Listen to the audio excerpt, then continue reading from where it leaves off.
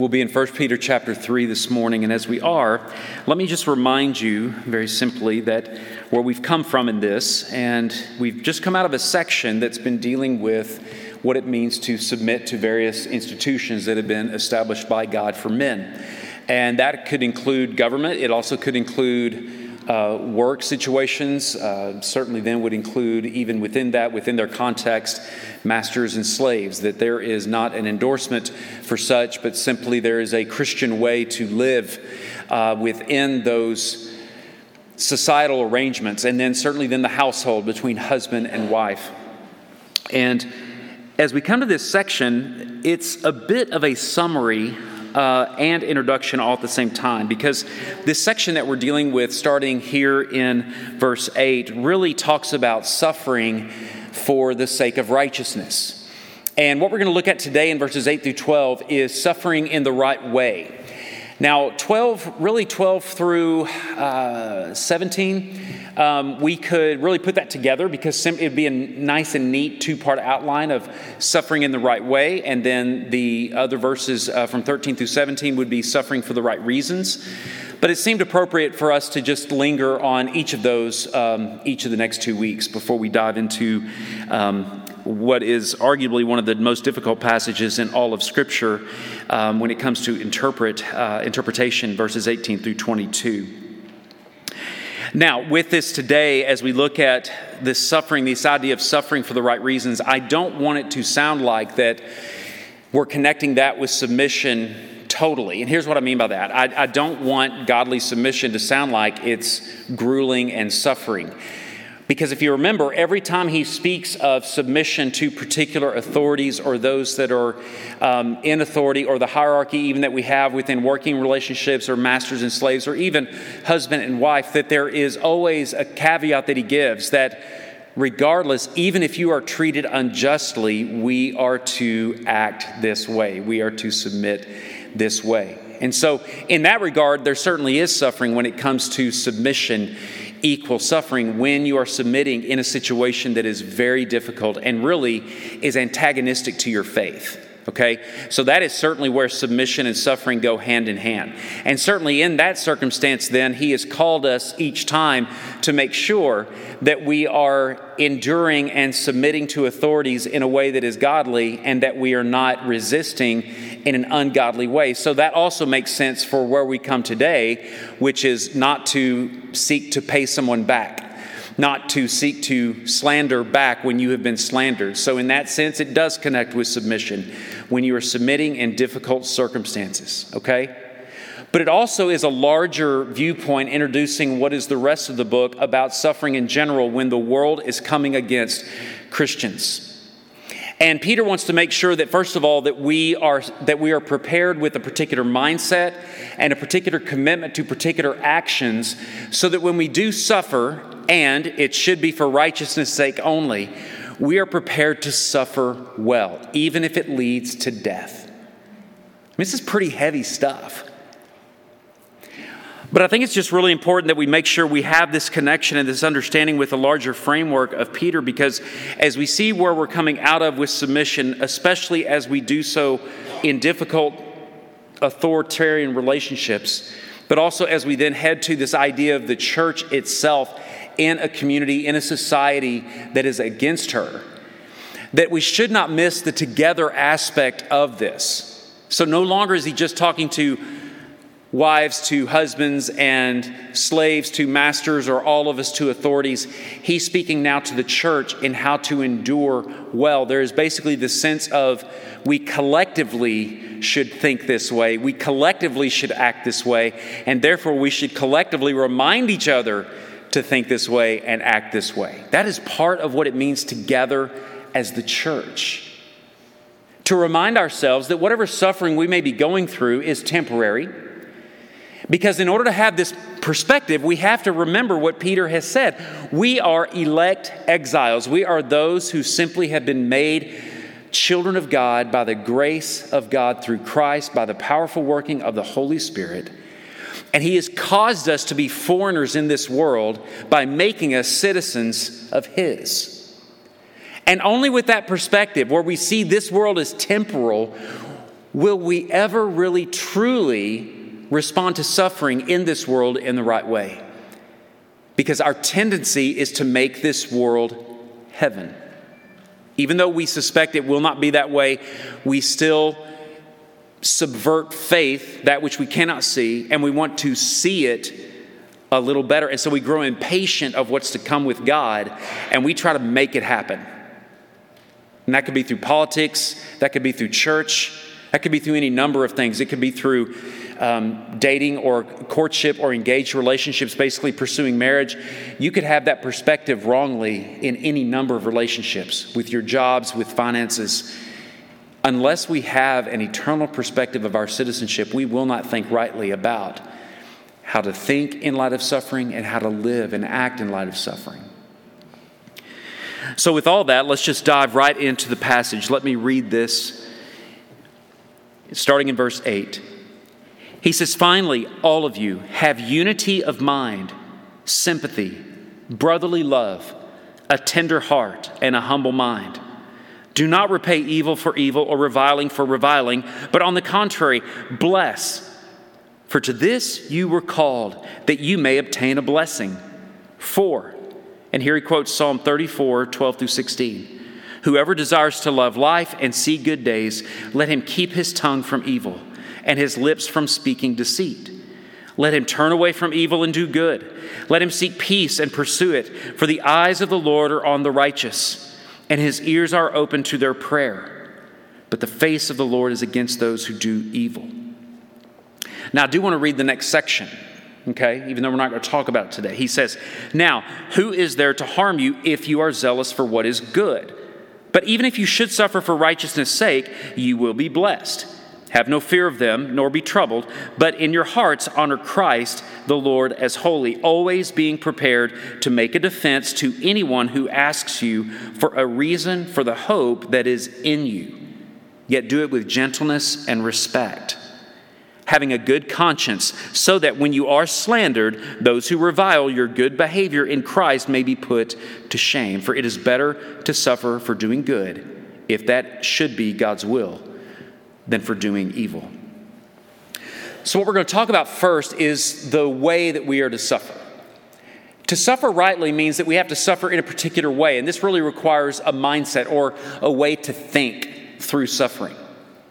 And he really gives us a very simple list here of things for us to consider. The first thing he talks about is to think rightly. In order to respond to suffering in the right way, we have to think in a right Christian kind of way. And the first thing he says is, church, have unity of mind. Have unity of mind. Now, this isn't uniformity. This doesn't mean that we're all going to look exactly the same. This does not mean that we'll even believe exactly the same, at least on sub-issues. But it does mean we are going to have shared beliefs. We are going to have shared mission. Okay? We're going to have some shared values when it comes to understanding that we all are part of the kingdom of heaven for those of us in Christ Jesus. What this does mean is that we are together and harmonious. The way that I would summarize that is to simply say that we are in the same place at the same time for the same reason. I mean, this is part of God's economy, right? In this side of heaven, He has seen fit for the people of God to gather in local congregations to show His glory. But we're also gathered in local congregations to suffer together so that we can show the hope that we have to a lost world that's right around us. So we have to have unity of mind, that we have agreed to be in the same place at the same time for the same reasons. And again, this includes some shared beliefs, a shared mission of making disciples of all men. It's not complicated, but it can get difficult. Again, think about it. All the more reason. When you think about what challenges unity of mind, just think over the last couple of years. What has caused so much disruption in churches? It's all perspectives of earthly matters. All of them. One of the greatest things we can possibly do to promote unity, Milford Bible Church, I'm not responsible for any other churches, not other congregates online or anything else. My responsibility and my accountability to God is here with you. And to pursue unity, we have to have a shared perspective of those of us in Christ are citizens of a kingdom that we do not see. That brings perspective in how we deal with the kingdom that we do. And I think that's one of the blessings of what we've seen, whether through politics or COVID or anything else we've seen over the last 24 to 36 months. I think it's actually been a good thing to expose so much of where we are thinking earthly about our Christianity, instead of thinking in a unified manner about the kingdom of heaven and what is our mission really. The second thing he says to do is to sympathize. He says, have unity of mind, have sympathy. And again, this is to the whole church. We are to share. And there is also this sense that this unity of mind, you could actually extend the unity aspect to each of these other words. You could say we should have unity in our sympathy, unity in our brotherly love, unity in our tenderheartedness, unity in our humility. But as we have a shared sympathy, now you know what sympathy means. It means that you are genuinely hurting as other people are hurting. We are to weep with those who weep. When we suffer or when we see others suffer, we should share in that suffering. You know, I'll never forget the cause of suffering I was one time for one of my sisters. It was, do you call the longer shovel sharpshooters here? Or did you back in the day? Anybody? Okay, so, well, we did. Maybe that's just a Southern or a Texas thing, but the longer... I'll stay here. Okay, very good. The longer shovel, okay, that's basically like a large spade, we called it a sharpshooter. Well, one of the biggest mistakes that my sister ever made was to come outside, and we had a big pile of dirt. There was a lot of construction going on in our cul-de-sac where I grew up, and I had dug a foxhole. And I was 18. No, I'm just kidding. I was about 10, I think. And I was digging a foxhole, and everything was always about war. It was about some kind of imaginary battle going on. My sister came outside and decided that at the age of 14, 15, that she would kick in some of my foxhole. And so I told her, don't do that. And I said it in no uncertain terms. I think I was very, very clear. I didn't speak a foreign language, didn't speak in tongues. I was very clear that she should not kick in. So I do defend myself on that regard. And I can say that the next motion was simply the same motion that I'd been doing all along, which was me digging and shoveling, right? Just like that. Well, after she said that, and I warned her multiple times, I can tell you with a good conscience, I didn't look where this was going, but the last time that I did this, it just stuck. And I do like that. And then I see this really beautiful smiley face across the forehead of my sister that just starts to do this. If you're squeamish, I'm sorry, but that's actually what happened. She didn't actually realize what exactly had happened. She got really upset, but she's like, I'm going to tell mom and dad. And I was like, you have no idea what you're about to tell mom and dad, and then it gets right to her eyebrows and she starts to freak out. So the way that I blessed her in my incredible amount of sympathy was the entire way to the emergency room as I'm holding the towel to catch the blood. I'm telling her that it's not near as bad as the time that I cracked my head open. The whole trip. I'm telling that's not near as bad as because what I was doing was I was dreaming one time, thought I was Superman, jumped off the bed and hit my head on the side of a dresser, and it was probably like 5 stitches. She easily needed 10 to a dozen. But I was determined for her to know that it wasn't near as bad. That's not sympathy. There's nothing about that that's sympathy. We too often we'll be in a situation where someone might be hurting, okay? And yet our sympathy runs cold so quickly because we immediately want to garner sympathy for ourselves. The church is to be unified in the fact that we should be hurting for other people, even in spite of our hurt, our own hurt.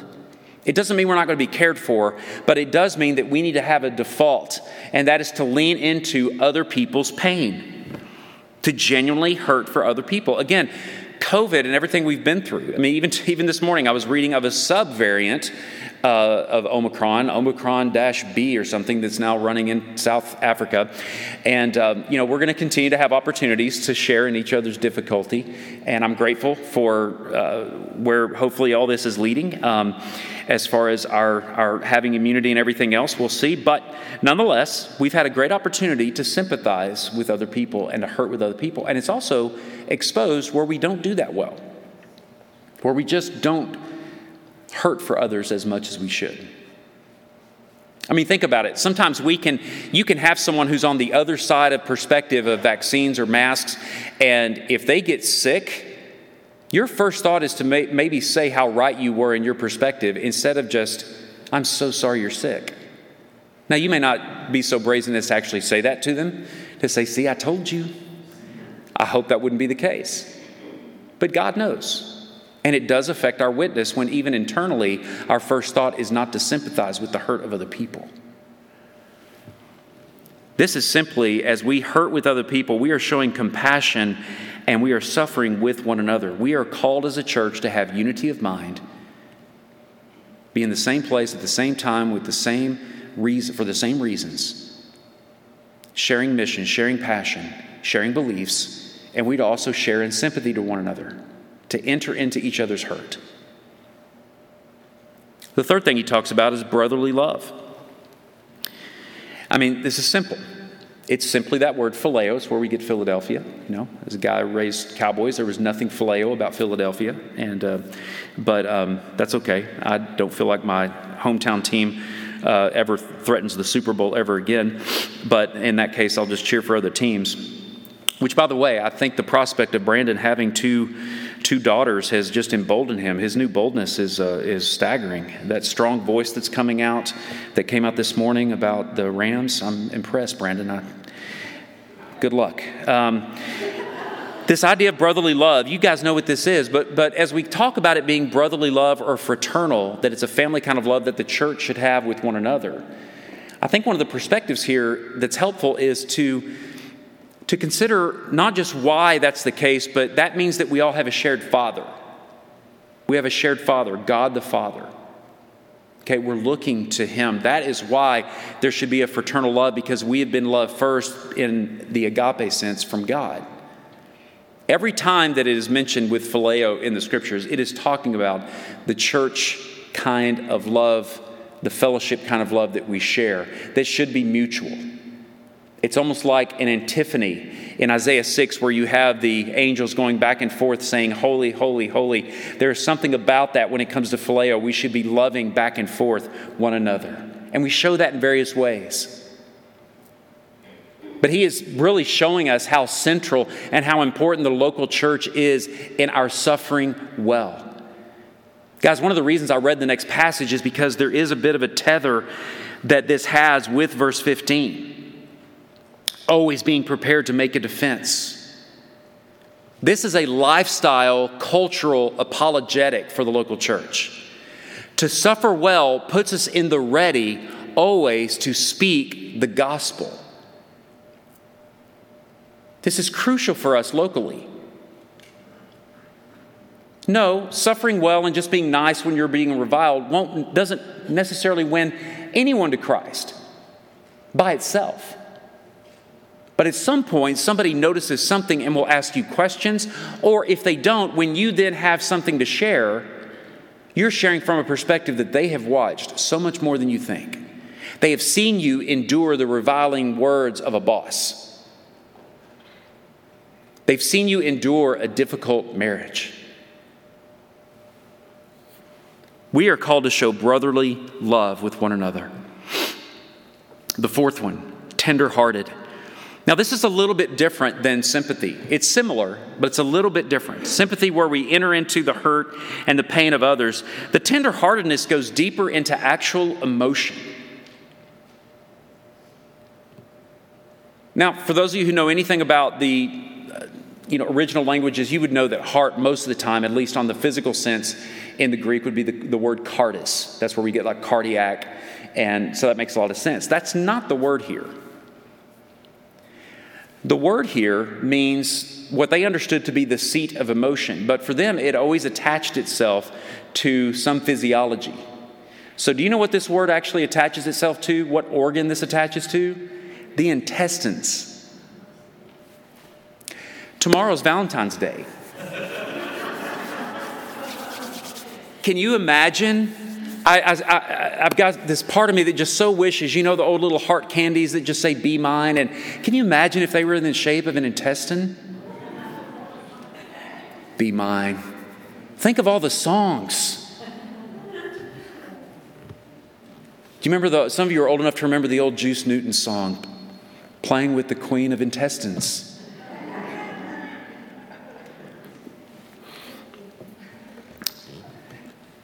Satan was attacking me this morning. For some reason, out of the blue, I thought of achy, breaky heart. And I thought achy, breaky intestines.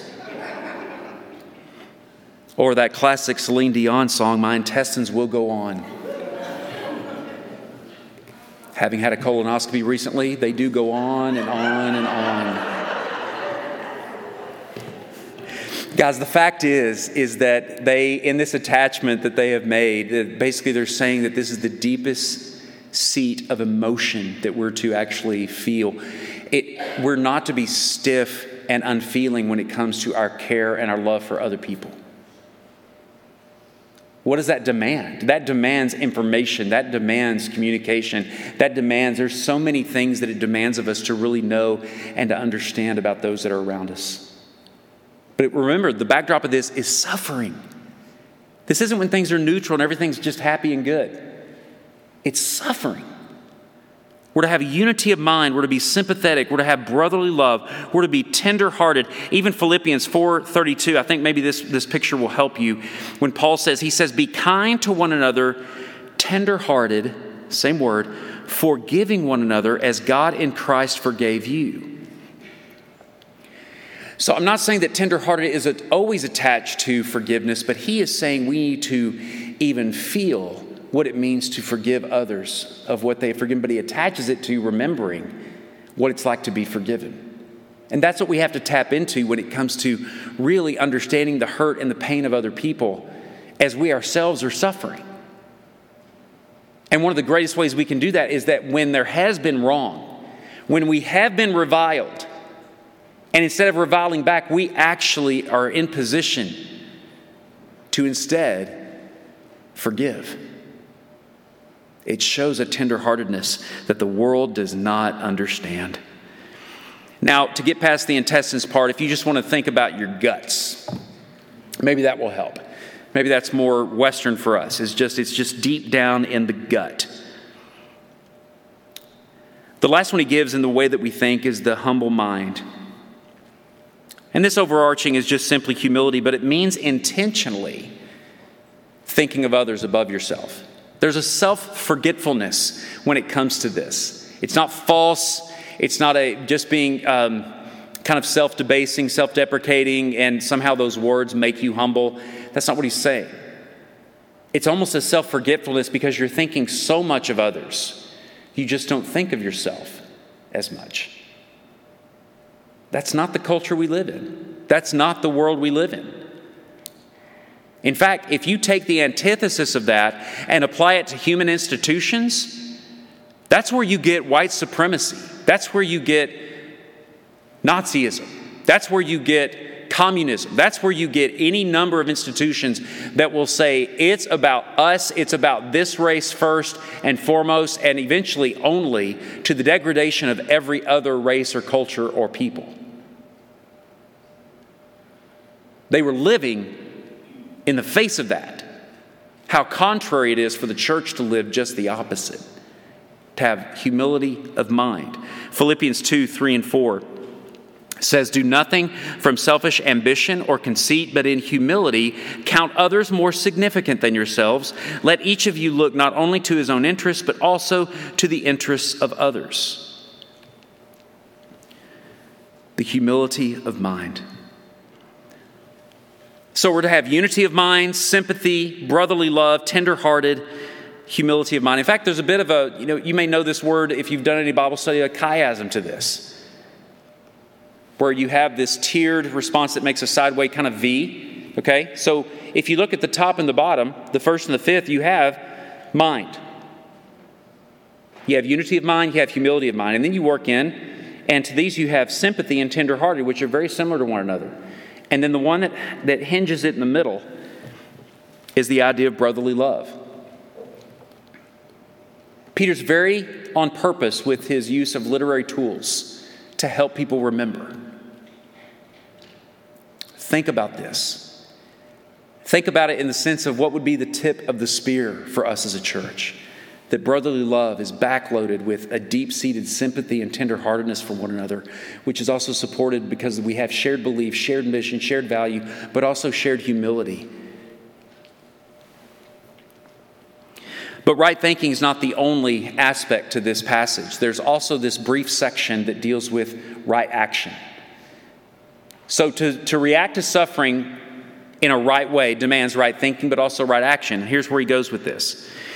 In saying what to do, he first starts with what not to do. Okay? So look at this in verse 9. He says, "Do not repay evil for evil or reviling for reviling, but, on the contrary, bless. For to this you were called, that you may obtain blessing."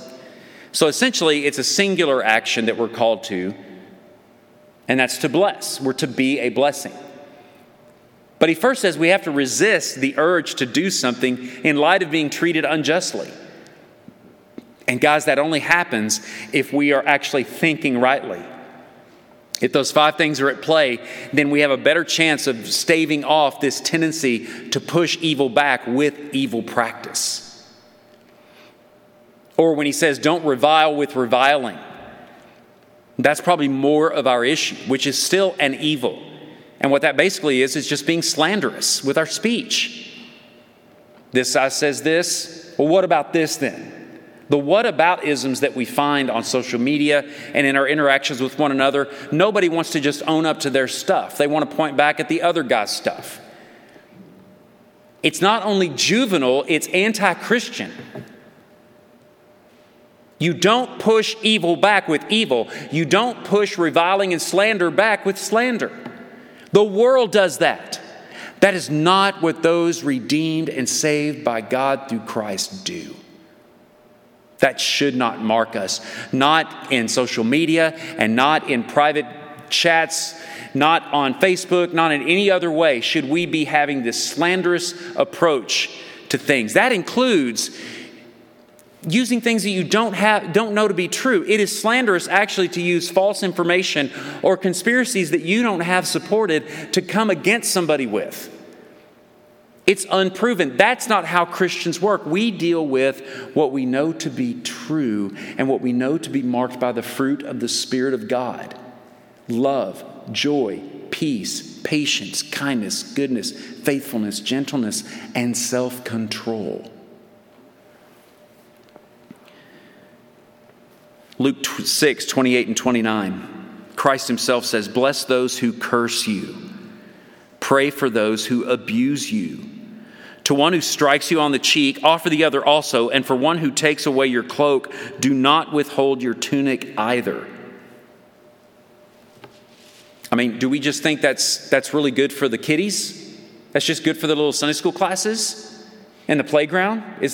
Does that not apply to us in our workplaces and in the midst of politics and in the midst of even our homes? This is not just a behavioral ethic. It's an expression of what it means to be saved by God. Christ endured so much injustice and did every one of these things. And it left people asking questions. There were many who even witnessed what he did and how he responded. Nicodemus would be one of those that watched how he responded, and it either led to or confirmed a faith that he secretly was holding, so that he was able to risk being associated with the burial of Christ himself. And this is a guy that was known. What do we do that acts in a certain way, so contrary to the way the world acts, that would cause the world to question our commitment to things on earth? Now, to underscore this idea of being a blessing, to speak well of other people, that's actually what blessing means. It means that you are speaking a blessing. So not only are you not turning evil for evil and reviling, coming back with slander, you're actually saying blessing. And no, just so you know, the being nice to someone and heaping coals on their head has never, ever meant, oh, I'm going to be nice so they hurt. It's never been what that means. That's not what it means. Now, if they feel guilt or if they feel something, that's something else. But to do it for that reason, it just isn't going to come across quite the way it's supposed to.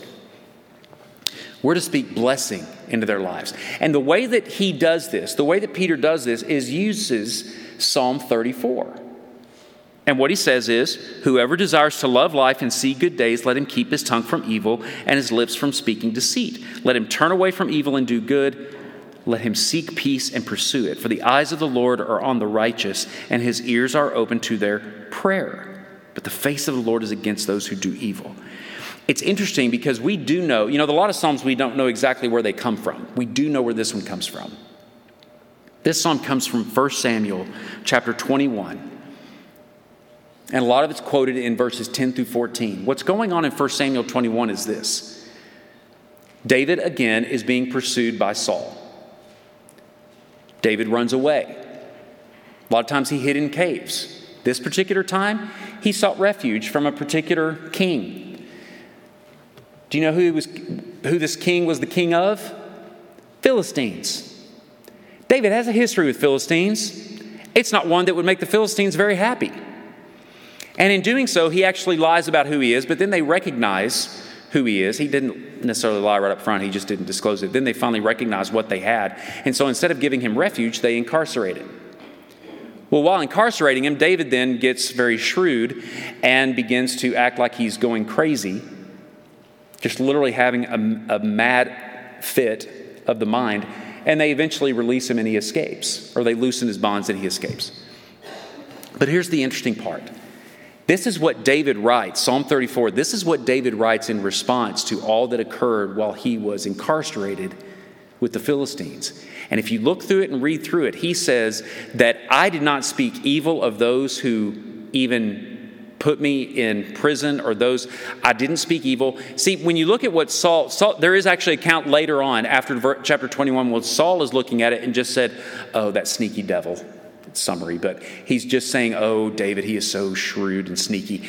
But David is saying clearly, no, this is because God has mercifully delivered me. And the path for this was him not speaking evil against his captors, number one. And the second thing was praying that God would deliver him. And he says, and David puts the two together, he says, if I would have spoken evil against them, God would not have heard me. And that's the point. Peter is reminding, especially the Jews in their fellowships, in these churches in Asia Minor, that you need to remember this, that even with your captors, do not speak evil. It will hinder the prayers that actually do the delivering work. That's how you're blessed. You're blessed by being able to articulate to God, God, you are the only one who can save me from this. And you don't use the weapons of the world. You ask God to step in and do something to deliver you from the suffering at the hands of those who are unrighteous. Do I even need to say that all these principles don't really work if you're just suffering because of being a jerk? Let's get over the jerk part first. Ask forgiveness to all those you've been a jerk to. And then start, if you do suffer, for being the good guy. But as Peter uses this, it's really telling for us to understand that his perspective is pursue good, especially with your speech, and then pursue God in prayer. Now this connects, guys, if you look back up in verse 7, when the husband is told to lead his wife with understanding, the purpose was so that their prayers were not hindered. So twice now in just a few verses, Peter has connected this prospect of when we lead and live rightly, then the one who actually makes a difference in our lives, God, then our interaction with him, our fellowship with him, our prayers with him are not hindered. And that's the real delivering point, is praying that God would do it. And you know what? Honestly, God always does. You can read Hebrews 11 and know that God always delivers. I mean, the first half of the list in Hebrews 11, essentially he delivers them with victory. The other half, he delivers them through death. No more pain, except for the one that got them there. But for the people of God who have the mindset of, I'm a citizen of the other kingdom, we are always delivered, one way or another. Now, as we close, before we think this is all kind of behaviorism or just an ethic that we're supposed to have, this connects very clearly to the gospel. To the fact that we are sinners saved by Christ's life, death, burial, resurrection, and ascension. And we've already touched on it partly in verse 15. He says, but in your hearts honor Christ the Lord as holy, always being prepared to make a defense to anyone who asks you for a reason for the hope that is in you.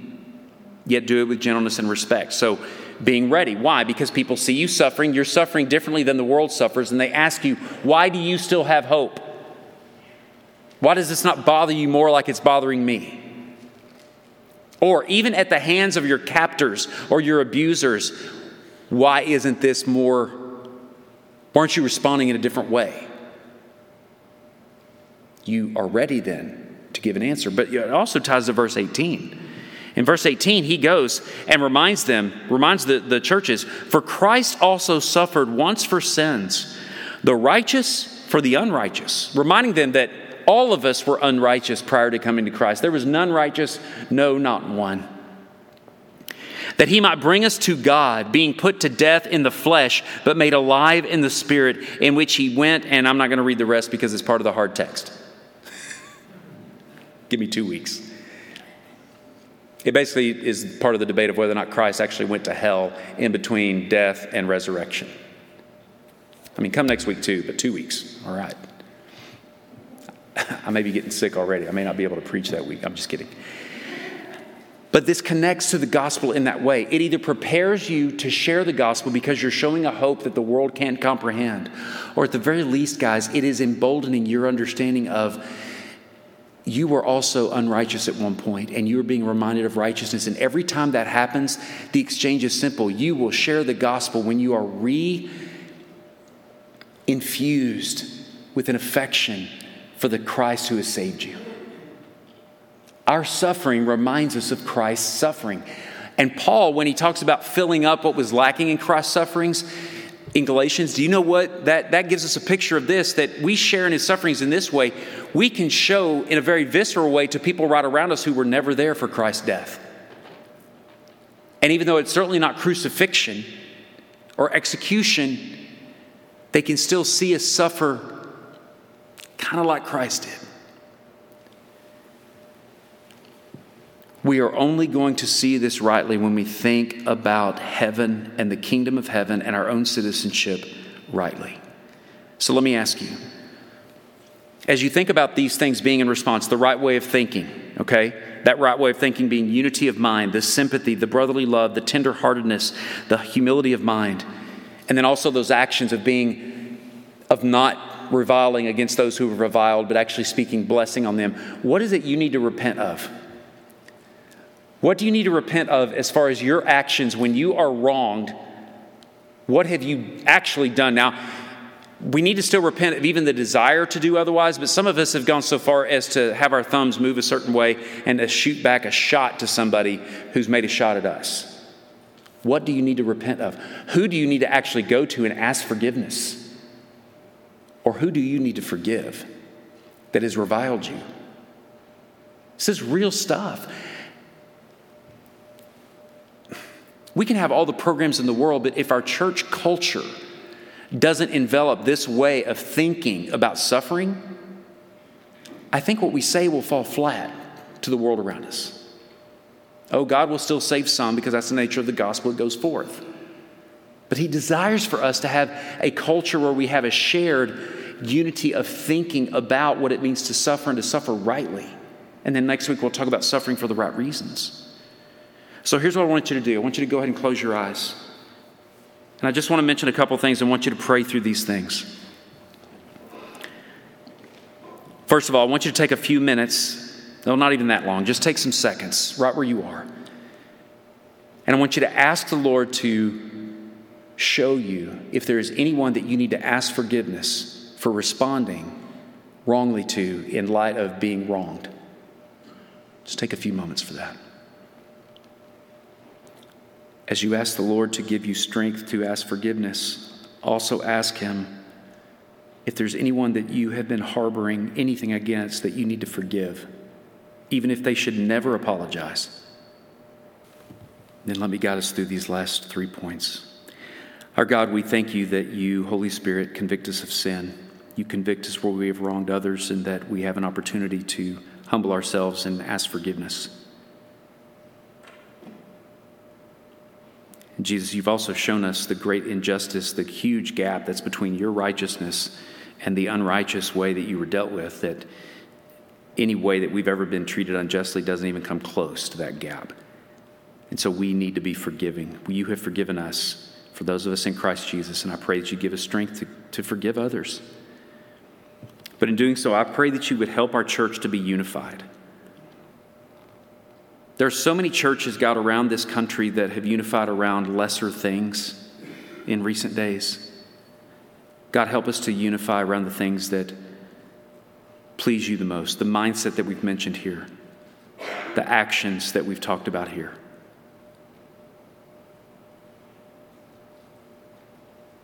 Gathering here in our shared beliefs for a shared mission and purpose, to remind one another of our citizenship.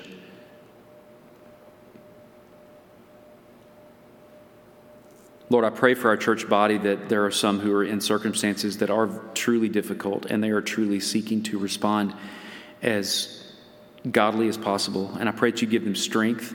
I pray that you would give them humility to share those struggles with others, that they may encourage them.